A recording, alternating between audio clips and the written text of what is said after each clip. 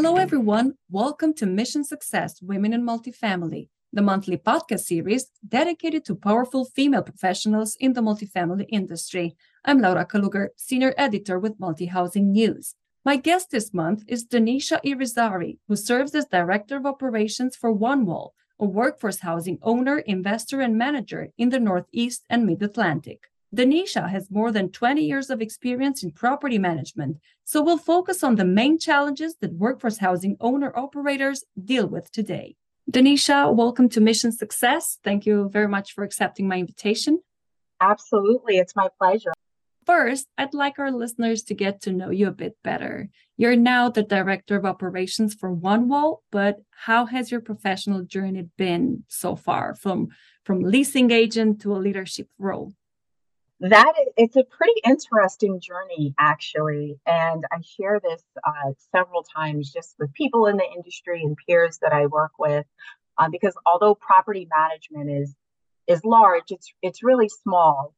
And prior to starting my career in property management, I worked in hospitality from 2003 to about 2007. I went from a front desk agent up to a catering sales manager for two global companies. And interesting enough, I applied to a property management company, a REIT, in 2005 and was offered a position as a leasing consultant. But at that time in my life, I decided to go in a different direction and took up banking for a few years. And then I eventually made my way back into property management. And the woman that I interviewed with in 2005 ended up being my new manager in 2013 through an acquisition of the small world. Yeah. So I always tell people, don't burn bridges. It's a big industry, but it's so small. And your peers do come back to you in one way or another. So I always found that so interesting. But I did get into property management in 2007. And I started as a sales and leasing consultant.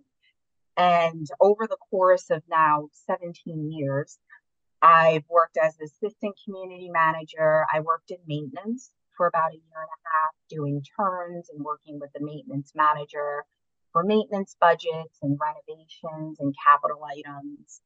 I was a multi-site sales manager overseeing the leasing performance of about 1,100 apartment homes.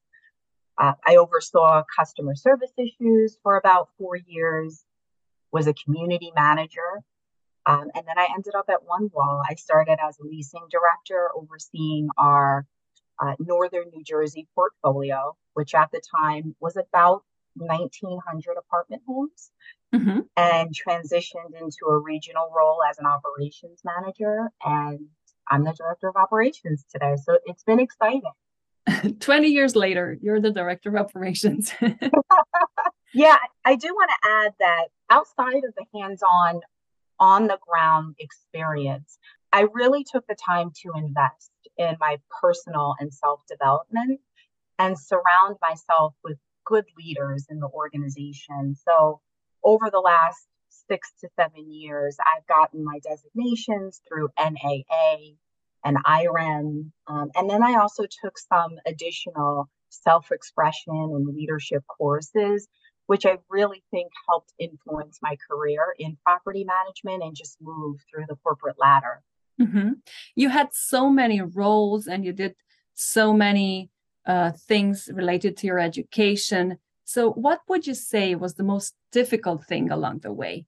That's a great question. So in terms of the actual industry and doing the job, one of the biggest items that come to mind is just the technology changes over the years, right? Where we were back in 2007 when I got into the industry is very different than what it looks like now. And as I reflect, I think when I first came into the business and I was a leasing consultant, the expectation was that we needed to contact prospects a minimum of 9 times before we closed out their guest card. And of those 9 times, 6 times had to be a phone call and 3 were an email. And 20 years ago, that worked. But now in 2023, I was actually reading a really interesting statistic that 51% of consumers actually prefer to text over Mhm. talking on the phone. And only 16% of consumers actually want businesses to call them. Right. So when you think about how technology has changed and how people really value and treasure their time and convenience, it's forced us to really adopt better and more efficient ways to communicate with our customers. So definitely just keeping up with technology has been a challenge. And as an employee, just growing through the ranks, when I really reflect being an African American woman, seeing someone like me in leadership roles very early on in my career was very important to me. Mm-hmm. And at that time, the industry was really dominated by white men in leadership roles as COOs and CEOs and even regional positions. Right. It was challenging for me to find that person that shared my experience and my background, for me to really look at and say, if they could do it, I can do it. So along the way, the last 20 years, I've ran into some really amazing women that have led the way for me. But early on, that's definitely something I would highlight as an obstacle. Right. And we're going to touch on this a bit later. But now I'd like to know, to what extent is the fact that you spend a lot of time on site in those various roles you told me about, to what extent is that fact helping you today in your daily activity? Tremendously. I actually think in my current role, it would be incredibly challenging for me to do what I do on a daily basis if I did not have that experience. And the reason I say that is because I've always been a policy and procedure driven individual. I like rules and order and structure. And I'm also responsible for overseeing general training, especially with new hires and any new processes or solutions that we roll out to the organization. Mm-hmm. So now sitting at a corporate level, that's a few levels removed from our on-site teams, being able to reflect on the times where I had to sit in the leasing consultant chair or the community manager chair, or I was working with our service technicians to turn apartment homes and to renovate apartment homes and address difficult maintenance requests. It helps me to not lose sight of what our on-site team members deal with and have to face on a daily basis, and the resident experience on the other side of that. So the practical knowledge of just understanding the day-to-day challenges and the operations that are involved in managing any asset type, really being aware of the resident perspective. Mm-hmm. One of the key things I think about is if you didn't grow up in the industry, a resident will come in and place a noise complaint. Right. And as a landlord, there are certain things that that you do to check the box to address the complaint. And you could just move on to your next resident issue or the next task on your list. But being a community manager for a few years and being in the room with a resident who's telling me about this noise issue, but has a newborn baby and they're experiencing sleepless nights and they just went back to work in the morning, there's a level of human connection that comes with that. Exactly. So as I'm writing policies and procedures and training, I really keep in mind what it means for our team member and then what it means for the resident to really stay grounded in the way in which we run our property management company. What would you say are the top challenges that workforce housing owner operators deal with today? What are the most difficult aspects of this job? I would definitely say that rising cost above all else is probably the number one challenge. With the increasing cost of real estate, construction, general property maintenance, those costs are generally passed through to residents through rental rates and rental increases. And as a result, it makes it much more difficult for operators to supply affordable housing and for the workforce population to afford the suitable housing. Right. So it's balancing act of offering and providing affordable rents to the demographic you serve while still maintaining your building and keeping it functional so that our residents do have a happy and enjoyable experience with us. And in addition to that, I would definitely add staffing to that. That's very common. Mm-hmm. Yeah, it's a struggle. And I speak to our director of HR and our senior VP of property management quite often about this struggle. But maintaining a really skilled property management team to oversee the day-to-day operations and resident relations can be very challenging, especially in a competitive market or a competitive labor market, I should say. So we've had to expand beyond the traditional job boards and really look into professional associations and industry-specific websites to try to capture that experienced and skilled professional that we're looking for. At OneWall, we are a very, very technology-driven organization. Mm-hmm. So finding those professionals that are very comfortable with technology or at a very minimum have a willingness to learn is very, very critical during our search for team members that we'd like to bring on board. So in the recent months, we've just been working through those challenges, but it's looking bright on the other side. Also, there's a misconception among some investors that workforce properties usually have deferred maintenance issues. And it is true that there are value add opportunities in this asset class, but this is not a defining feature, that's for sure. What would you say are the defining characteristics of workforce housing properties? Affordability, for sure. So the federal government actually defines workforce housing as housing that's affordable to those that earn between 80 to 120% of the area median income.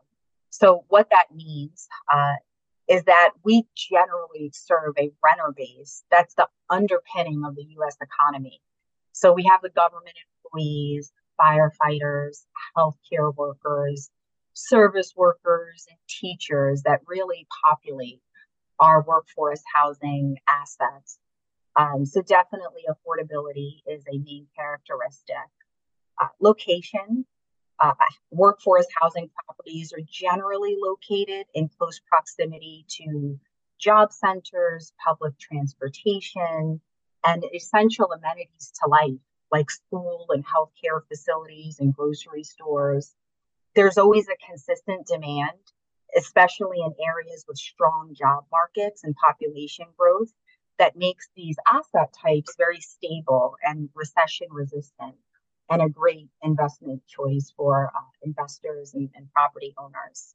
And then lastly, I would certainly say that it tends to provide a stable cash flow and strong occupancy rates, since these residents that we attract, the firefighters, the teachers, the service workers, are more likely to stay long term in their apartment home. Mm-hmm. So you're looking at low turnover and low vacancy costs. So it really is a attractive asset type for investors that really want predictable returns. So typically, workforce communities lease up quickly because of their affordability.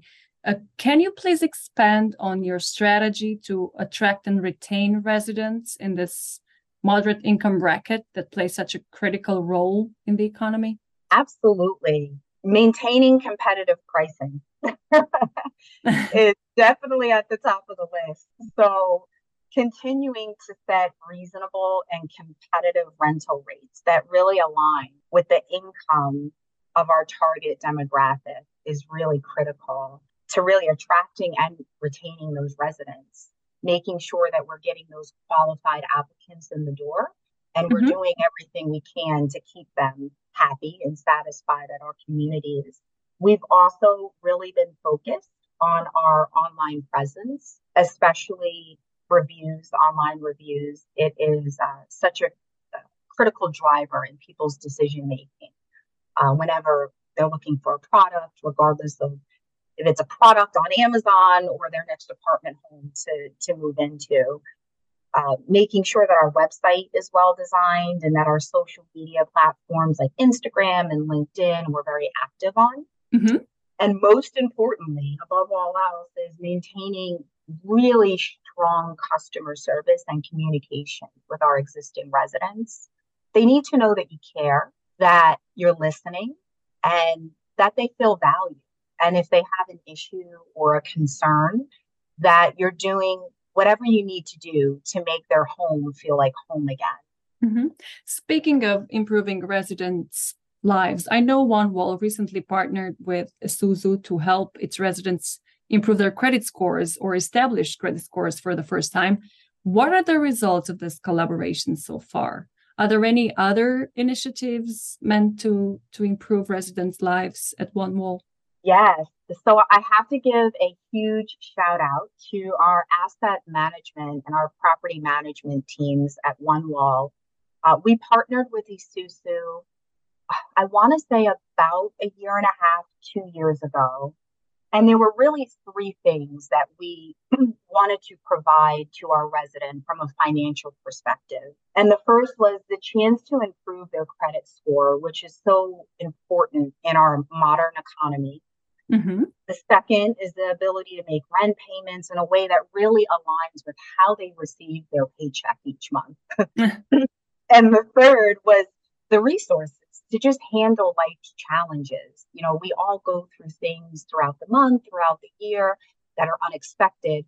So how do we partner with our residents to make sure that they can still afford their housing and provide them flexible ways to make their rent payments throughout those difficult times? So I did take a moment to pull some statistics, which I thought were really, really interesting in our time with Isuzu.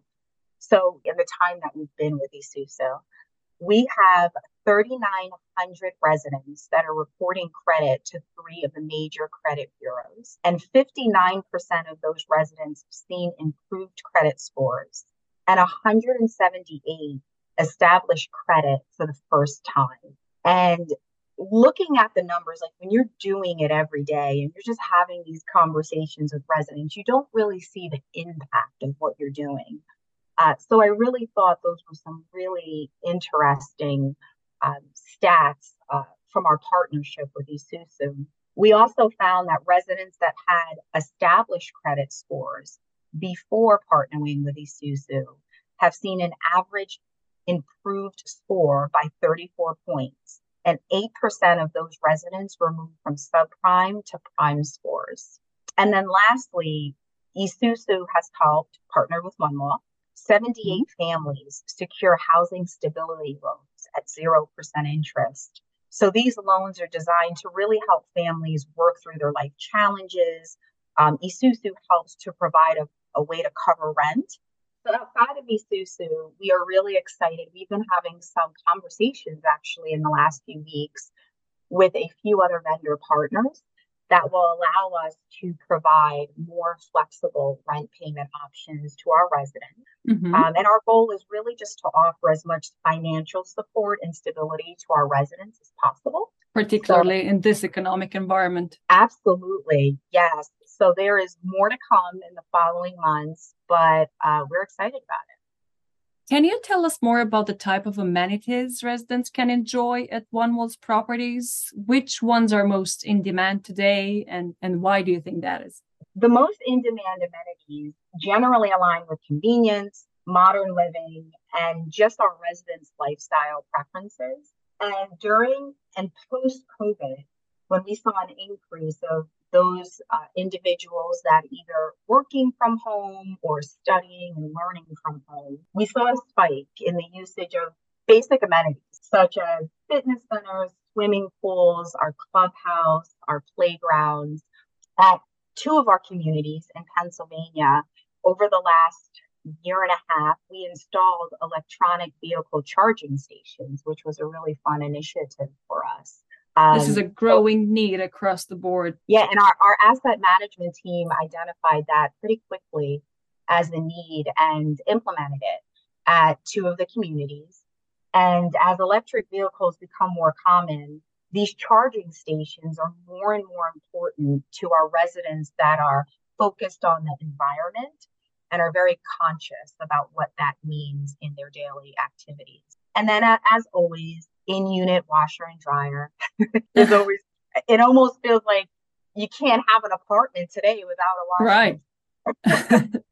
Yeah, the convenience factor of having that washer dryer inside of the apartment home is always very highly sought after. Yeah. We're slowly approaching the end of a complicated year, I'd say. Where will your efforts be directed for the rest of the year? Remaining focused, very, very focused on continuing to provide the best in class customer service that our residents have enjoyed from us.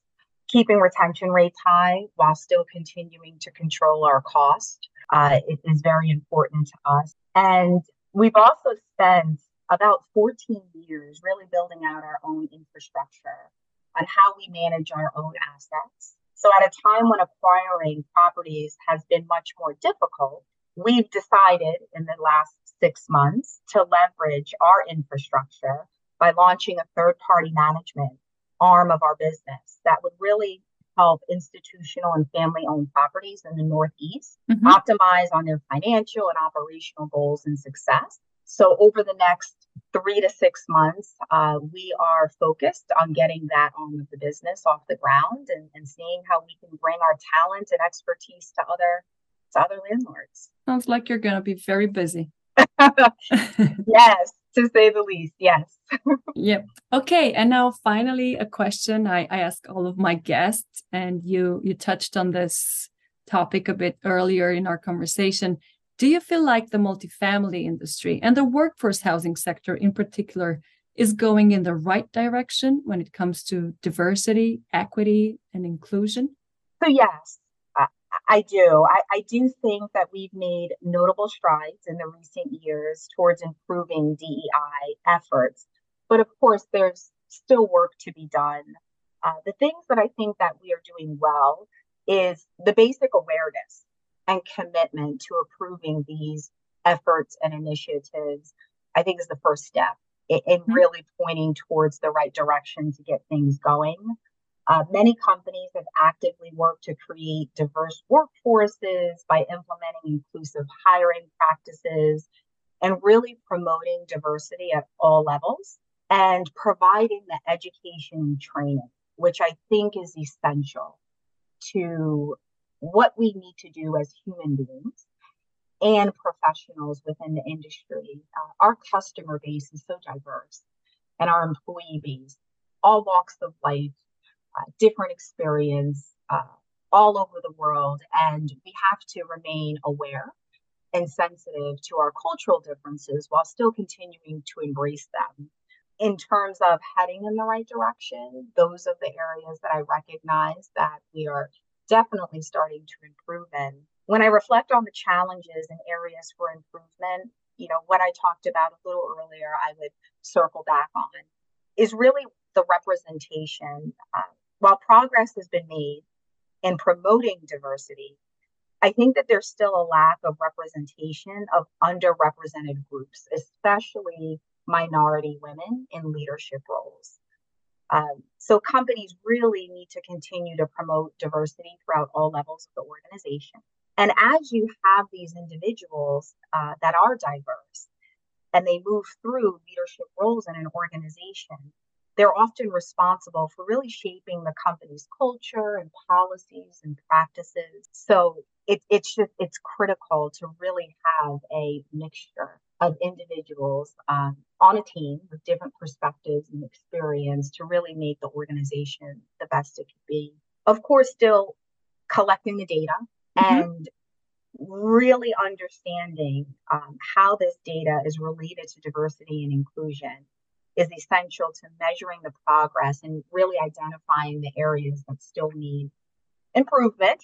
And I think we're still going to be doing that for many more years to come. And lastly, Laura, I do want to say that podcasts like this that feature and highlight women in senior executive roles really gives us a platform that can show other women that look like us that it is possible to have a visible role model who looks like them So back when I started, I really wish I would have had that. And sometimes you have to go through the school of hard knocks to figure out and learn. But I really think the ability to learn from the experiences and strategies of other women that have sat in your same seat gives you the opportunity to gain valuable insight and to overcome any barriers that they may face in their career. So thank you for having me and providing this platform for me to share my story. Thank you so much for these kind words. I can tell you that I can promise you that we'll keep doing this for as long as multihousingnews.com exists, because it's really important to put the conversation around DI at the forefront and keep this conversation alive until things really improve the way they should. Thank you. And thank you 1,000 times over for keeping this top of mind and a priority. Donicia, it was really great talking to you. Thank you for taking the time to do this. Thank you again for having me. Thank you all for listening. The next Mission Success episode will be available on the 3rd week of October. But until then, visit multihousingnews.com for the latest news, podcasts, and trend stories.